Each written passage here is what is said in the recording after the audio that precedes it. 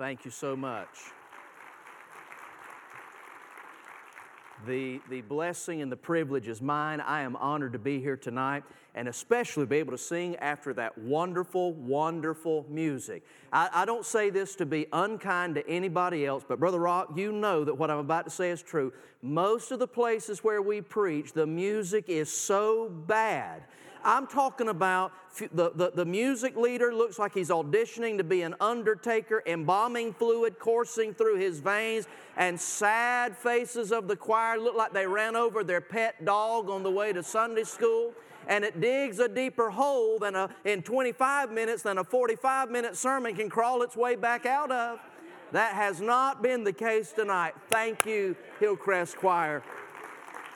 I needed that tonight, and I am personally indebted to you for your ministry of music, to all who have led in worship tonight. Thank you so much for leading us to the throne of the Lord Jesus. Well, let me just get right to the text and invite you to turn in your Bible to the book of 1 Corinthians, the 15th chapter. For any deacons, that's right before 2 Corinthians. 1 Corinthians chapter 15 tonight, one of the hallmark chapters of the Word of God.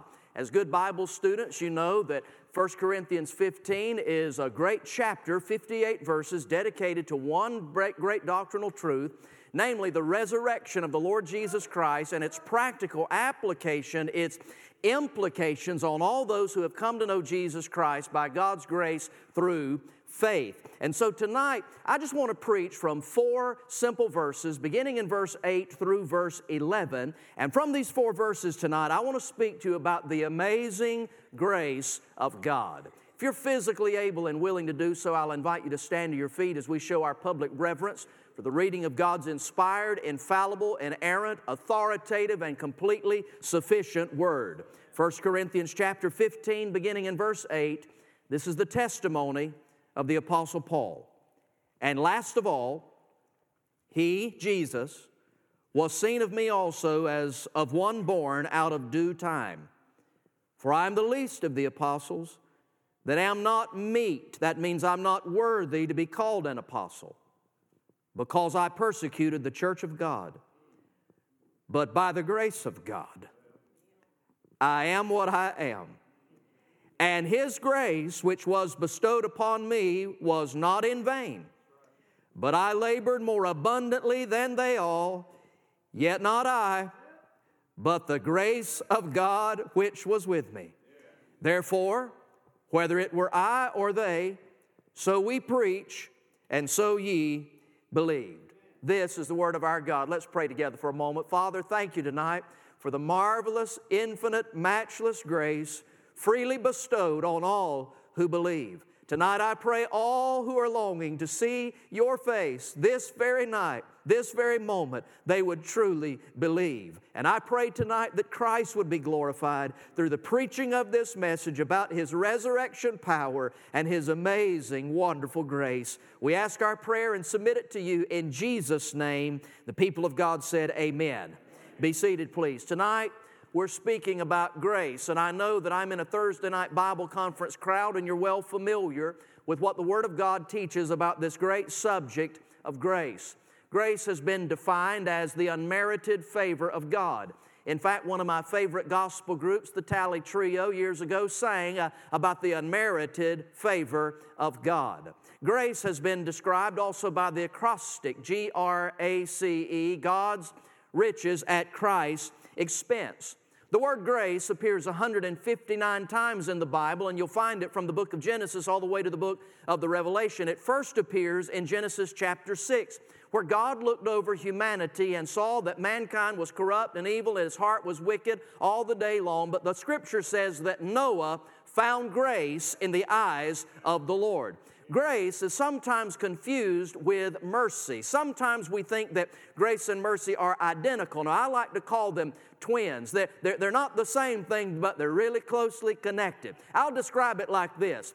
Grace is when I get something good that I don't deserve. Mercy is when I don't get something bad that I do deserve. I believe I'll say that again. Mercy is when I don't get something bad that I do deserve. Grace is when I get something good that I don't deserve. Mercy gets me out of hell. Grace gets me into heaven. Mercy washes my sin away. Grace imputes to me the righteousness of the Lord Jesus Christ.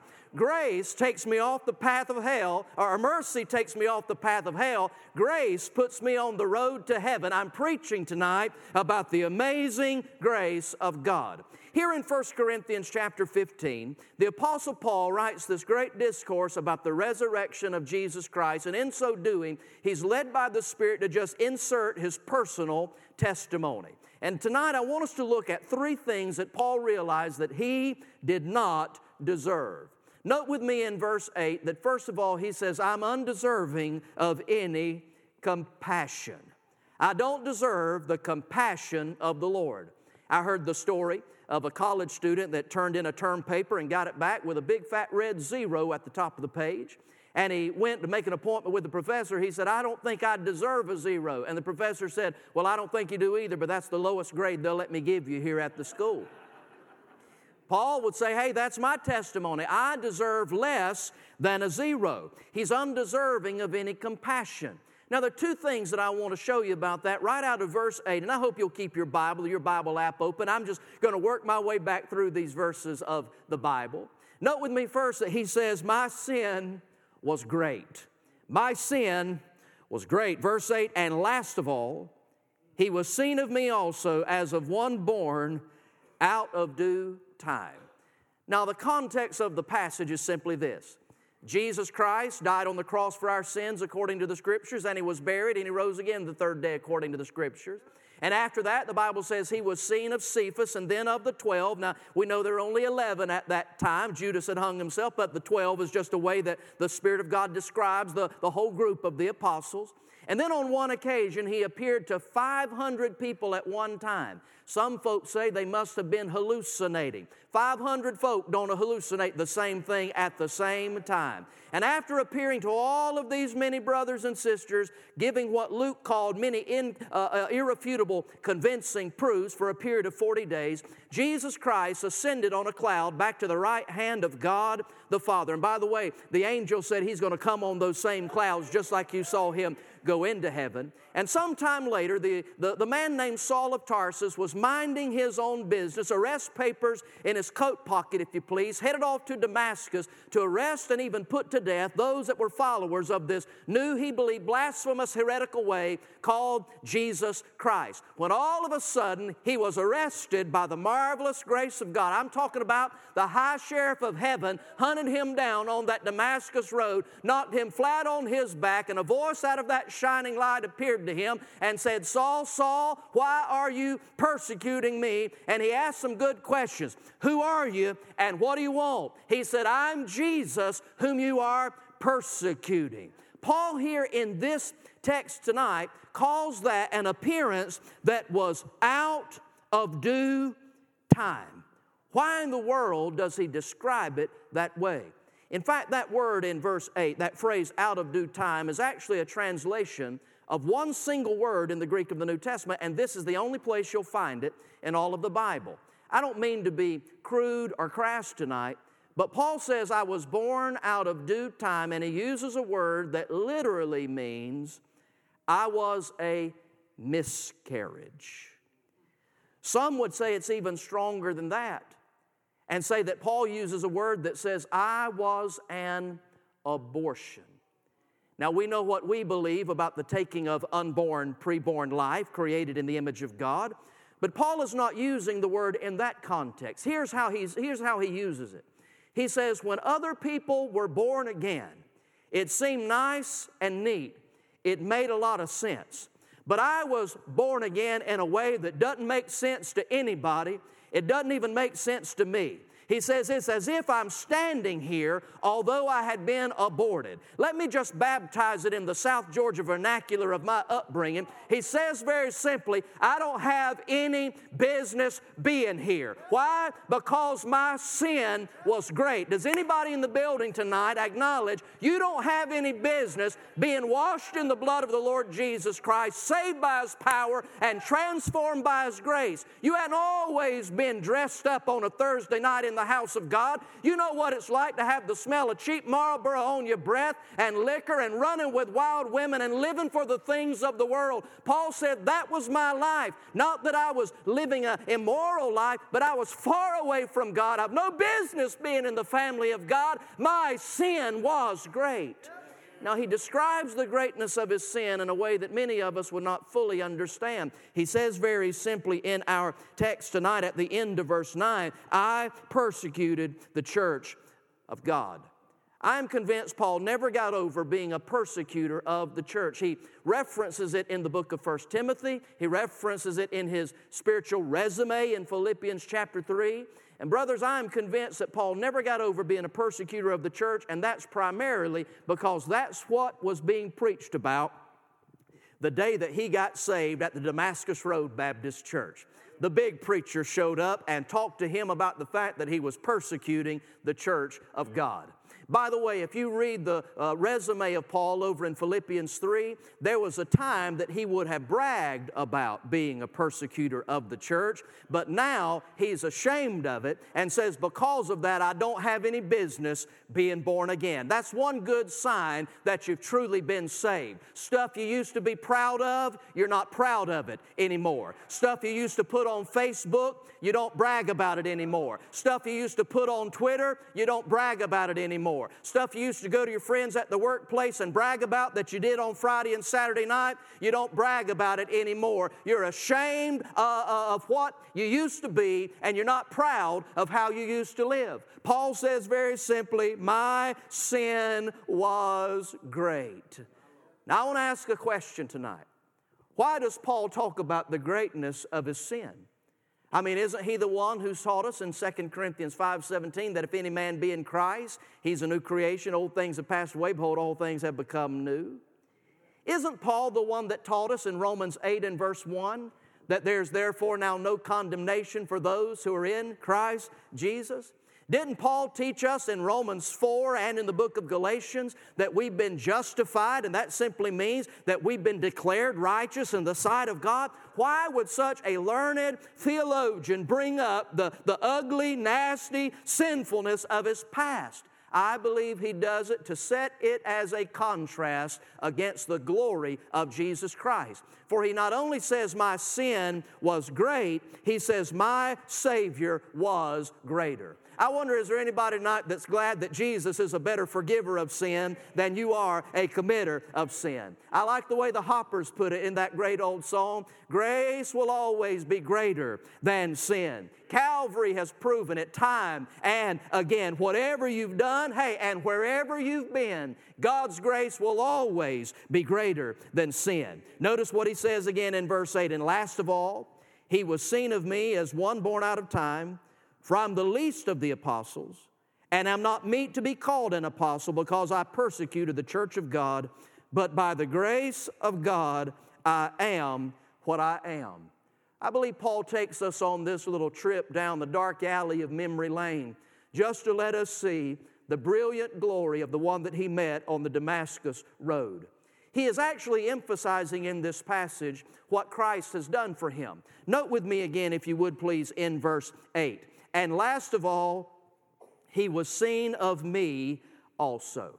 Now, even though Paul uses the word me, pay very close attention to this. He's actually emphasizing the grace of Jesus.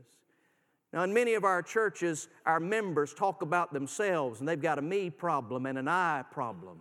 But here, when Paul says he was seen of me, he's emphasizing how low he is and how high Jesus is. I want to read the verse again, and I want to tell you the way that I think Paul would share it tonight. Made sense that he appeared to Simon Peter. Made sense that he appeared to John. Made sense that he appeared and revealed himself in his resurrection to James. Made sense that he appeared to Matthew. Made sense that he appeared to Mary and Martha. But I've come tonight to testify. The lovely Lord Jesus appeared to me, of all people, me, after all I've done, me, after where I've been, me, Oh, yes, y'all too dignified over here. I said, after all I've done, and after all I've failed to do, and after all I've been, and after all I've failed to be, that the virgin-born, sinlessly living, sacrificially dying, bodily resurrected Son of the living God would show His mercy to me. Oh, my sin was great, but my Savior was greater. Paul just dusts off a spot and talks about the greatness of the grace of God. In this building tonight, our spiritual enemy, the devil, is in the business of telling two of the greatest lies he ever tells. He'll tell one person in the building, you're so good you don't have to be saved. He'll tell somebody else, you're so bad you don't need to be saved. And both of those are a lie right out of the pits of hell. I've shared this with you before, I believe, but I love the way that the great black preacher E.V. Hill used to tell it at his church. You see, at Dr. Hill's church, they organized their outreach ministry around the primary sin that you got saved out of, because that's who they'd send out to make visits. He would tell it like this. Some folks would come back in from visitation night. I'm talking about when they'd go out and try to win people to Jesus. And some of the men would come back in and they'd say, we were down at Skid Row, ran into a drunkard. By the way, you know the difference in a drunkard and an alcoholic? The drunkard don't have to go to all those classes. Ran into a drunkard, and he said he'd shot too much whiskey, drunk too much beer. He'd been hung over too many times, knew that he needed to be saved, but he was too much of a drunk. God couldn't save him. Dr. Hill said he'd buzz the secretary and say, get the chairman of my drunkard committee on the phone. I've got a visit he needs to make down to Skid Row. He needs to go down there and tell that old drunk that where sin did abound, grace did much more abound. And if God can save somebody like me, God can save somebody like you. Then the ladies would come in. They'd not been to Skid Row. They'd been to the red light district. And they say, Pastor, we witnessed tonight to a prostitute. She had on those high heels and that short leather miniskirt and that old immodest tube top, and she said she'd slept with too many men. She'd given her body away. She'd sold herself to pay for a drug habit too many times. Tears ran down her face, but she said God could not save her. He'd say, I'd buzz the secretary and say, get the chair lady of my harlot committee on the telephone. I've got a visit down to the red light district I need for her to make, to tell her that there's still a fountain filled with blood drawn from Emmanuel's veins, and sinners plunged beneath that flood can lose all of their guilty stains. Paul said, I was a recipient of the marvelous grace of God, and I didn't deserve one blessed bit of it. He says, I'm undeserving of any compassion. But I want to talk to some preachers and some Sunday school teachers and faithful church workers for just a minute, because he says, not only was I undeserving of any compassion, I was undeserving of any calling. Here he moves from his salvation testimony to his call to ministry. And he tells the Corinthian believers that the same God that did something for him in the past wants to do something with him, in him, and through him in the present. Now, I just said more than what some of you heard, so I'm going to give you another shot. The same God that did something for me in the past wants to do something in me, with me, and through me in the present. And if God chooses to use me, I don't deserve that calling any more than I deserve the compassion that saved me in the first place. Now, Paul gives his little ministerial testimony and talks about a couple of things that grace did for him. First of all, I note that grace prohibits arrogance. Note verse 9. Grace prohibits arrogance. And verse 9, for I am the least of the apostles, that I'm not meet, that is, I'm not fit. I'm not worthy to be called an apostle. It's worth noting to me that the greatest Christian who ever lived, next to only Jesus himself, called himself the chief of sinners and the least of the apostles. Paul didn't ride his high horse to the synagogue on the Sabbath to declare the unsearchable riches of Jesus. And when the early church gathered on the first day of the week, Paul was not like a lot of preachers I know, including myself, far too many times than I'd like to admit, who are doctrinally straight as an arrow, but they can strut sitting down. Paul said, the grace of God that came into my heart and transformed my life prohibits arrogance. Note with me in verse 10, but by the grace of God, I am what I am. I think if Paul were here tonight, he might also say, by the grace of God, I'm not what I'm not. Does anybody know what I'm talking about?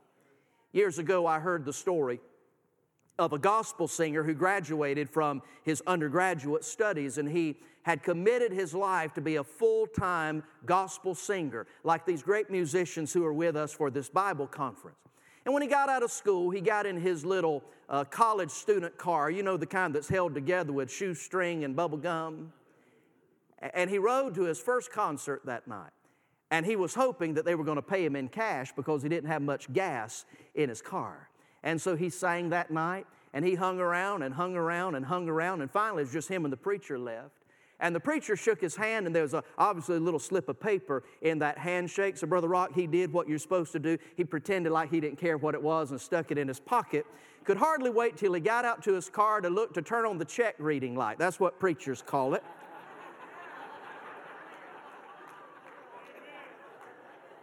All the preacher said. And so he got out there and turned the light on. It wasn't a check and it wasn't cash. It was a thank you note.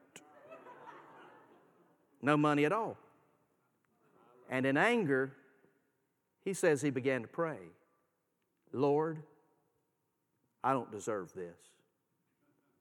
I surrendered my life to you. Drove all the way up here on faith. Didn't make them advance me any money. Didn't make them sign some commitment. There was no contract. I did it solely on faith to serve you. God, I don't deserve this. And he says the Holy Spirit spoke to his heart and said, you're exactly right. You don't deserve this. You deserve hell. And anything you get above hell, you ought to be grateful for it. Some preacher in the building tonight says, I don't deserve the church where God has sent me to pastor. You are exactly right. You deserve a church where the music minister thinks that Benny Hinn is the 13th apostle.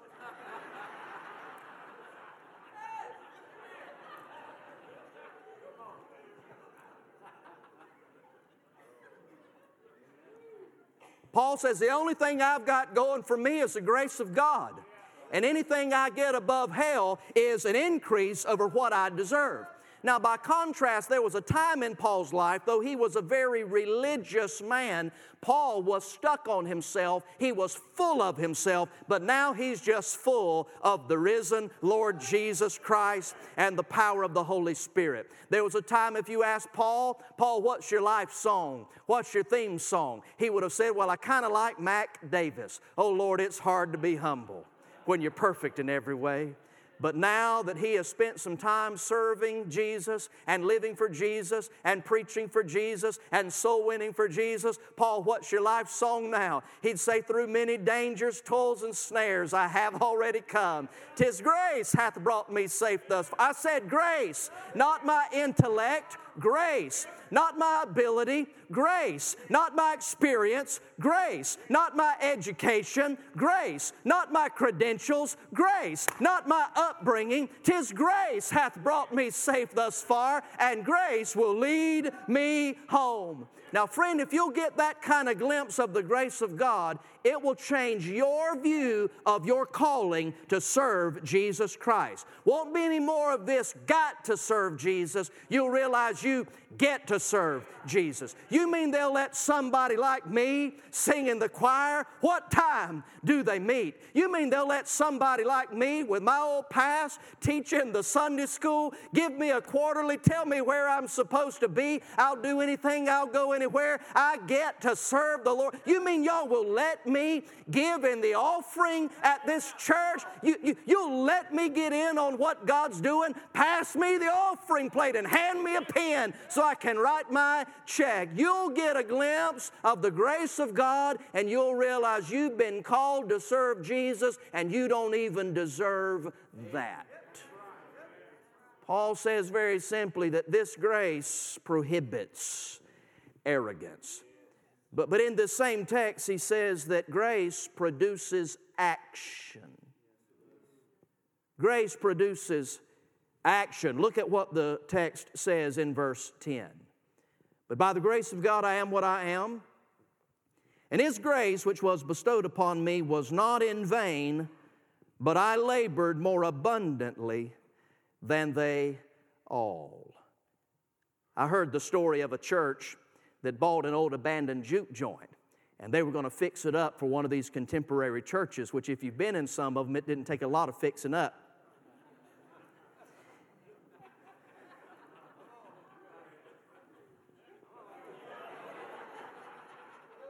You're slow, but you're good.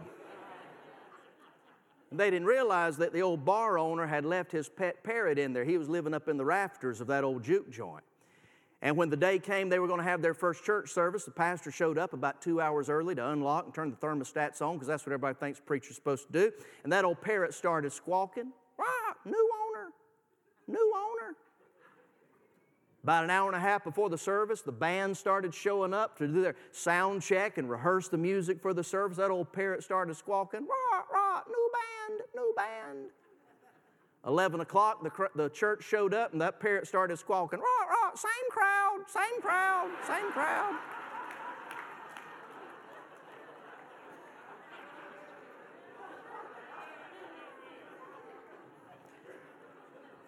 Hey, that'd be funnier if it weren't true. Paul would say to a crowd like that, "You didn't get the same grace that I got, because the grace that I received did not prove itself to be given in vain. It didn't reveal itself to be empty, but I labored more than everyone else." Now that word vain or empty is a very interesting word. It speaks of something that has a misleading appearance. It looks good from a distance, but when you get up close to examine it, there's nothing to it. The best illustration of this that I have comes from my own home. My wife and I are blessed with 4 children, ages 7 to 17, including a 15-year-old boy. And sometimes he does something that drives his daddy up the wall, because you see, I love Kellogg's Apple Jacks. I'm talking A is for apple, J is for Jack Cinnamon Toasty Apple Jacks. I believe they're going to be served at the marriage supper of the Lamb. Could I get an amen? I really, really do. And I like to have a bowl of Apple Jacks at midnight. I'm a bit of a night owl. And Brother Rock, there are many times I'll pour that bowl of Apple Jacks and I'll go open up the refrigerator, and there's that milk jug sitting in the refrigerator. And I go to pick it up, and it...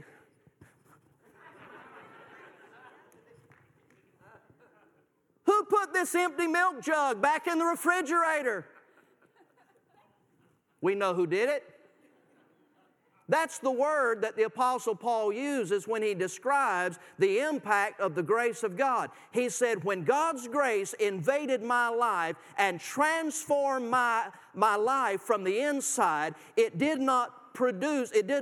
was not proven to be in vain. It didn't look good from the outside, but prove itself to be empty. Did you know that describes a lot of Baptist church members? They look real good from a distance. They look real good on sign-up Sunday. But when you go to take a little closer inspection, do a little further examination, there's absolutely nothing on the inside. All talk and no action. All look and no substance. As Jesus might say, all leaf and no fig. Paul said that's not what God's grace did for me. It started producing some things in my life. Several years ago, we called a new music minister to our church. And when he came, we were in search of a children's choir worker for one of our several graded children's choirs. He hadn't been there but a couple of weeks, and he came in one Wednesday to staff meeting. I mean, he was walking on cloud 9. We opened up the time for prayer and praise reports, and he said, "Oh, blessed be the name of the Lord. Sunday, I got me, the children's choir worker, to fill that slot." We all said, "Wonderful. Who is it?" He gave a name, and we're like, "Oh, dear heavens." Who's going to tell him? You going to tell him? I'm not going to tell him. Who's going to tell him? This is a lady that comes about every 5 or 6 months, and when she comes, she signs up to be a full-time missionary on the Amazon River down in the jungle. But then you can't even get her to come back that same Sunday night if you'd raise Adrian Rogers from the dead to preach and George Beverly Shea to sing How Great Thou Art. Paul said, my life was not like that at all. I labored by the grace of Almighty God. He had just talked about all of the action that had been produced in his life, and about the time that you think he may be bragging, he said, it wasn't me that was doing it. It was the grace of God living in me and through me that was accomplishing the work. Now, someone in the building tonight may be inclined to say, preacher, you sound like one of those works preachers. My Bible says in Ephesians 2, verses 8 and 9, that it is by grace you have been saved through faith. And that not of yourselves. It's the gift of God, not of works. Gotcha, preacher.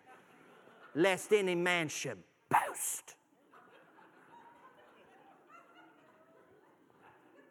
You just quit reading one verse too soon. Because the very next verse says, for we are His workmanship, created in Christ Jesus unto good works, which God hath before ordained that we should walk in them. Now lean in close and listen carefully. That means there's no such thing as saving grace that's not also serving grace. Let me make it even more simple than that. There's no grace of God that will save you that does not simultaneously fill you with the person and the power of the Holy Spirit, and according to 1 Corinthians 12:7, give to you the manifestation of the Spirit, a spiritual gifting that you're to use for the common good. I'll make it as plain as I know how to say it. There's no such thing as somebody that got saved but doesn't have the ability and the divine appointment to serve Jesus Christ and to do something for Him. Saving grace and serving grace are not two different graces. They are two different manifestations of the same grace. You just flat don't get one, but what you got the other one at the same time. Paul said, I don't deserve any compassion. I don't deserve any calling. Grace prohibits my arrogance, but that same grace produces some action. He says, I'm undeserving of any compassion. I'm undeserving of any calling. And then in verses 10 and 11, he closes this section, I'm undeserving of any credit. In the 1970s and 80s, one of the best-known contemporary Christian singers was a man named Andraé Crouch. Now, you may not be familiar with Andraé Crouch, but you've probably heard and sung his music. It was Andraé Crouch who wrote and taught us, soon and very soon we're going to see the King. Andraé Crouch said, through it all,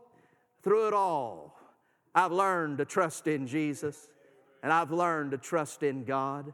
It was Andraé Crouch that wrote that little chorus, Jesus is the answer for the world today.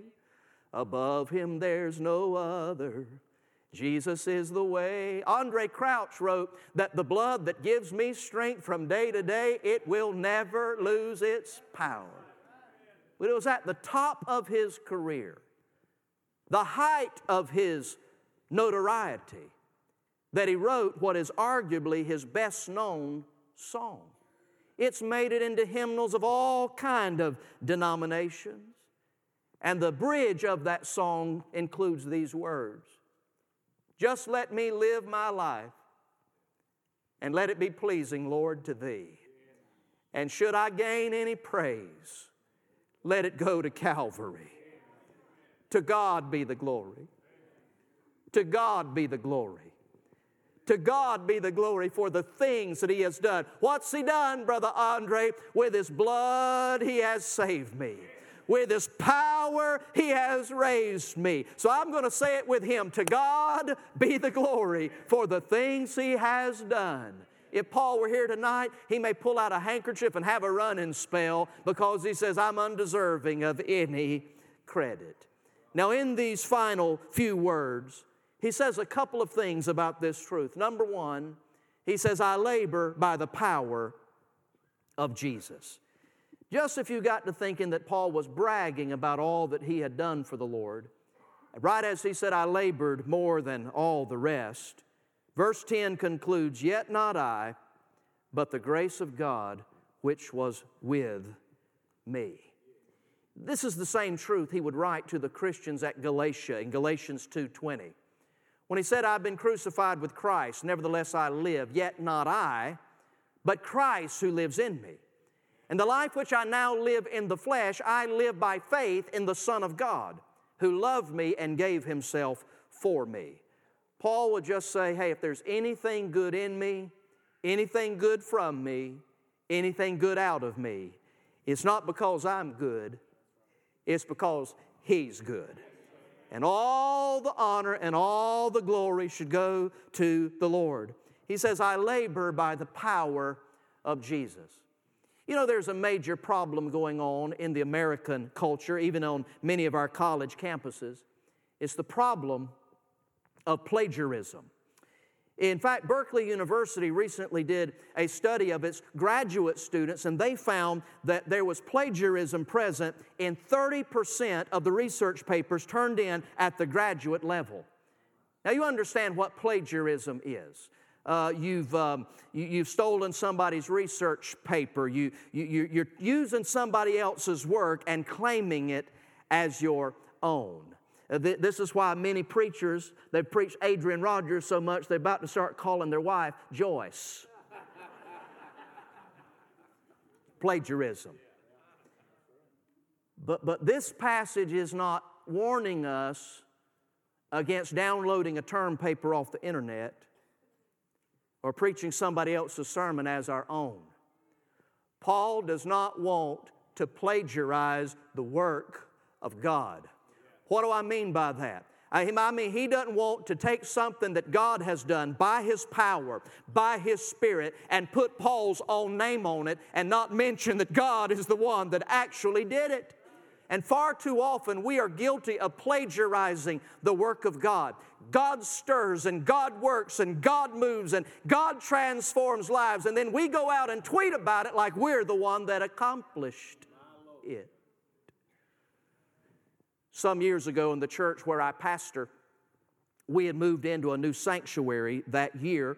And I mean, God was just on that church. I mean, it was like you could almost read the back of the phone book and 5 or 6 people would be saved. And we had come to the last day of that church year. For us at that time, it was the last Sunday night of August. We had reached and seen 99 people be baptized. And I was so hoping somebody'd get saved that Sunday morning. An old boy came down and got saved, gave his heart to Jesus that Sunday. And when I passed him off to the prayer counselor, pastor, I said, talk to him about coming back and being baptized tonight. And sure enough, he said he'd come back and be baptized that evening. And I told the church before we dismissed that morning, I said, you want to be back tonight, you're going to see something you hadn't seen in the history of this church tonight. We're going to baptize our 100th person. Well, sure enough, everybody showed up right at 6 o'clock. I started trying to get the attention of the music minister at the piano because it was 6:01, and I don't like to start late. And right as I got his attention, every light in the building shut off.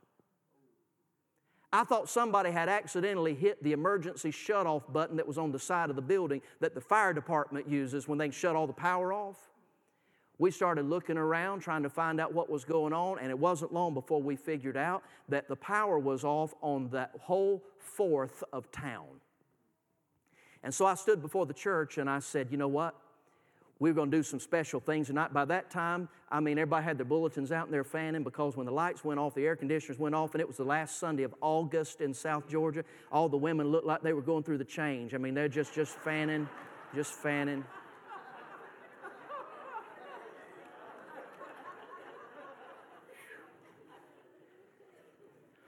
I shouldn't have said that.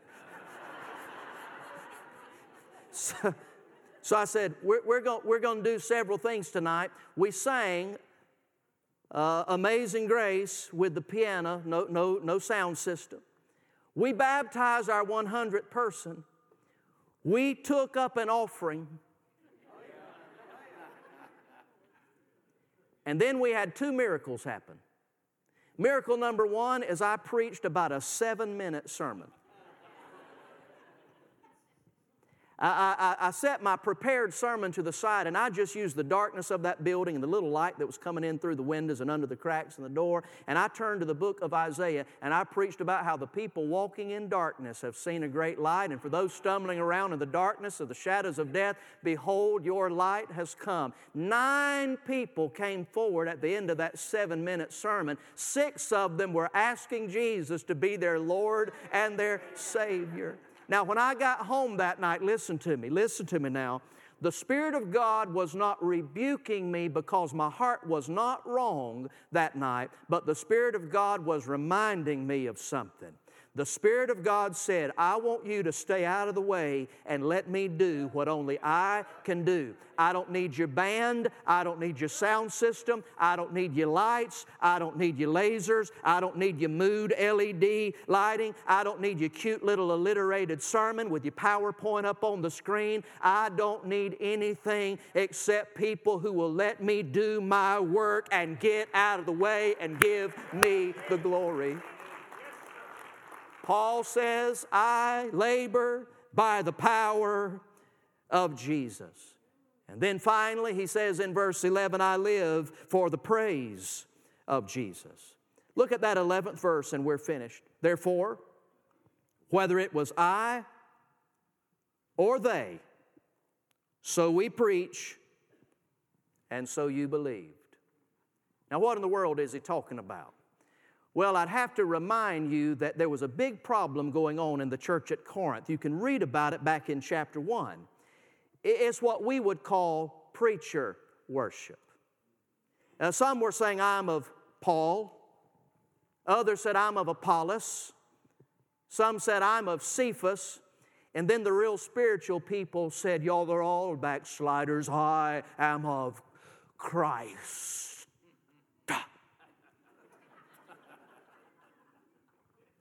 They were the kind of people that wouldn't come back on Sunday night if the youth minister was preaching. Where'd y'all go? They were the kind of folks, when they heard the pastor was out of town in revival, they wanted to know who was going to be preaching. Now, friend, listen to me clearly. If you ever ask who's going to be preaching when the pastor's not there, it ought to be just because you're curious who you're going to get to hear that Sunday, not because you're deciding whether or not you want to go. Paul says, I've got some news for you. The same grace of God that was working through me and leading people to the cross of Calvary is able to work through anybody else that'll just open up the book and rightly divide the word of truth. And it doesn't matter whether I was the one preaching or whether they were the one preaching. The only thing that matters is somebody preached and you believed, somebody got saved, and Jesus got all of the glory. The bottom line is that simple verse means that this church is not about you. And if you're visiting here tonight from another church, your church is not about you. There are a lot of Baptist church members that show up to church thinking that this is Burger King and everything's got to be done your way. Let me just let you in on a secret before I head to my seat. When the people who founded this church built this building and poured this slab and bought these pews and built all of this that's in here, you do understand we didn't do this for you. So sometimes when people come and they say, I want you to know I didn't like that sermon. I want you to know I didn't like what the choir sang this morning. It's okay if you don't like it. We didn't do it for you.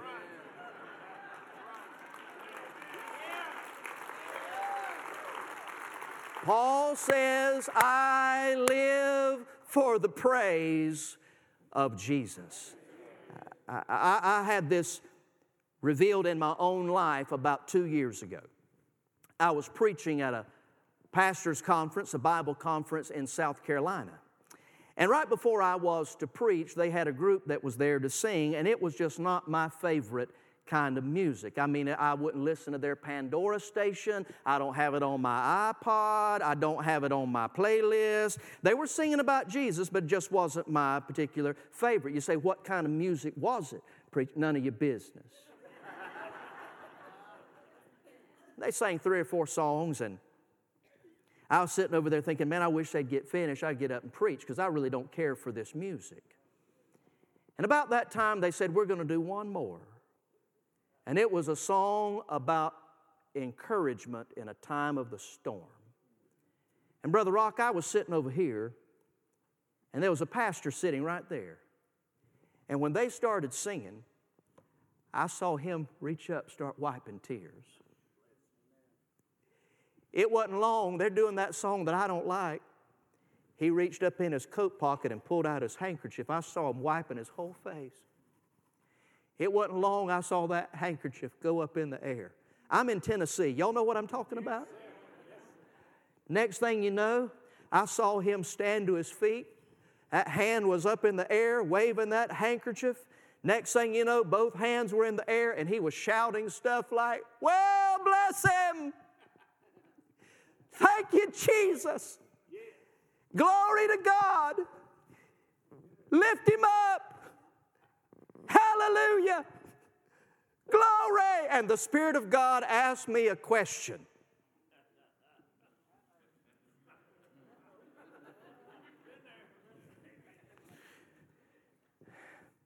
Can you be blessed just knowing that your brother's getting blessed and your father's getting blessed?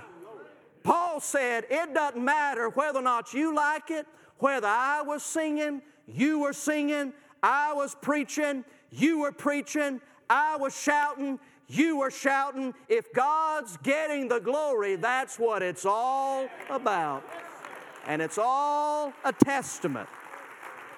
It's all a testament to the marvelous, amazing grace of God. Father in heaven, would you bless our time in your word tonight?